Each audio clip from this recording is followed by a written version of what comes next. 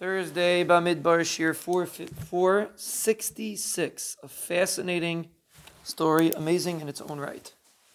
Shlomo became king, and Adoniyahu refused to go away. V'yavi Adoniyahu ben Chagis al Bathsheva im Shlomo. Adoniyahu came to Bathsheva, the mother of Shlomo, v'taimer. She said, Shalom b'yecha, you're coming for good reasons? V'yemer Shalom. He said, yeah, I'm here for Shalom. I'm not interested in making machlekes. V'yemer davar li eloyich, I have something to discuss with you. V'taimer daber, she said, speak. V'yemer at yadat ki li haisa hamalucha.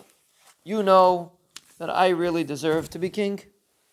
V'alai samu kol yisrael pnei limloich. Everybody agreed that I should be the king. V'tisev hamalucha v'tihi la'achi ki me'Hashem haisalai. But the malucha turned and it went to my brother because the Rebbeinu Shalom wanted it.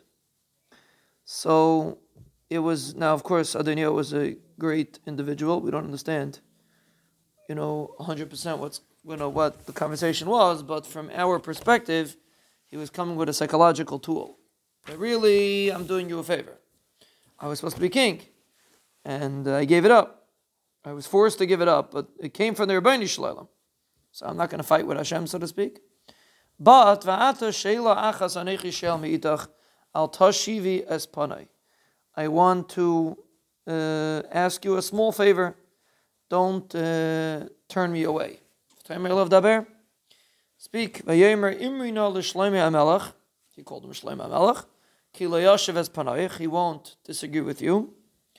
V'yiten li es avishag hashunamis leisha.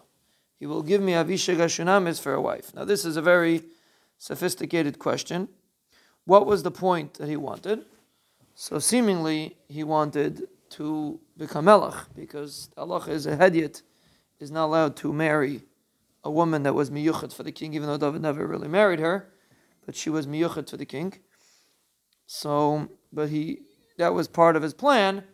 His point was that he's not really a complete hedyot, he was a shtickle melech. So therefore he should be able to marry Avishag Hashunamis. And eventually his plan was to become king. Once he married Avishag Hashunamis, he has his foot in the door, and that should be a way for him to become king. V'taimer Bathsheva toiv anoichi adaber alacha ala melech. Bathsheva says, yes, I hear your point. You're not asking anything threatening, and I will ask the king your request. So basically Bathsheva did not see anything bad in what he wanted. The Mefarshim say that, but this demonstrated the toiv leiv of Bathsheva, that even though Adoniyahu ben Chagis really stepped on her toes, so to speak, and tried to throw her out, still she was trying to benefit. She had nothing to gain by Adoniyahu marrying Avishag. She just wanted to simply do him a favor. He asked her for a favor, and she said, no problem. She's going to try to arrange it with Shlomo.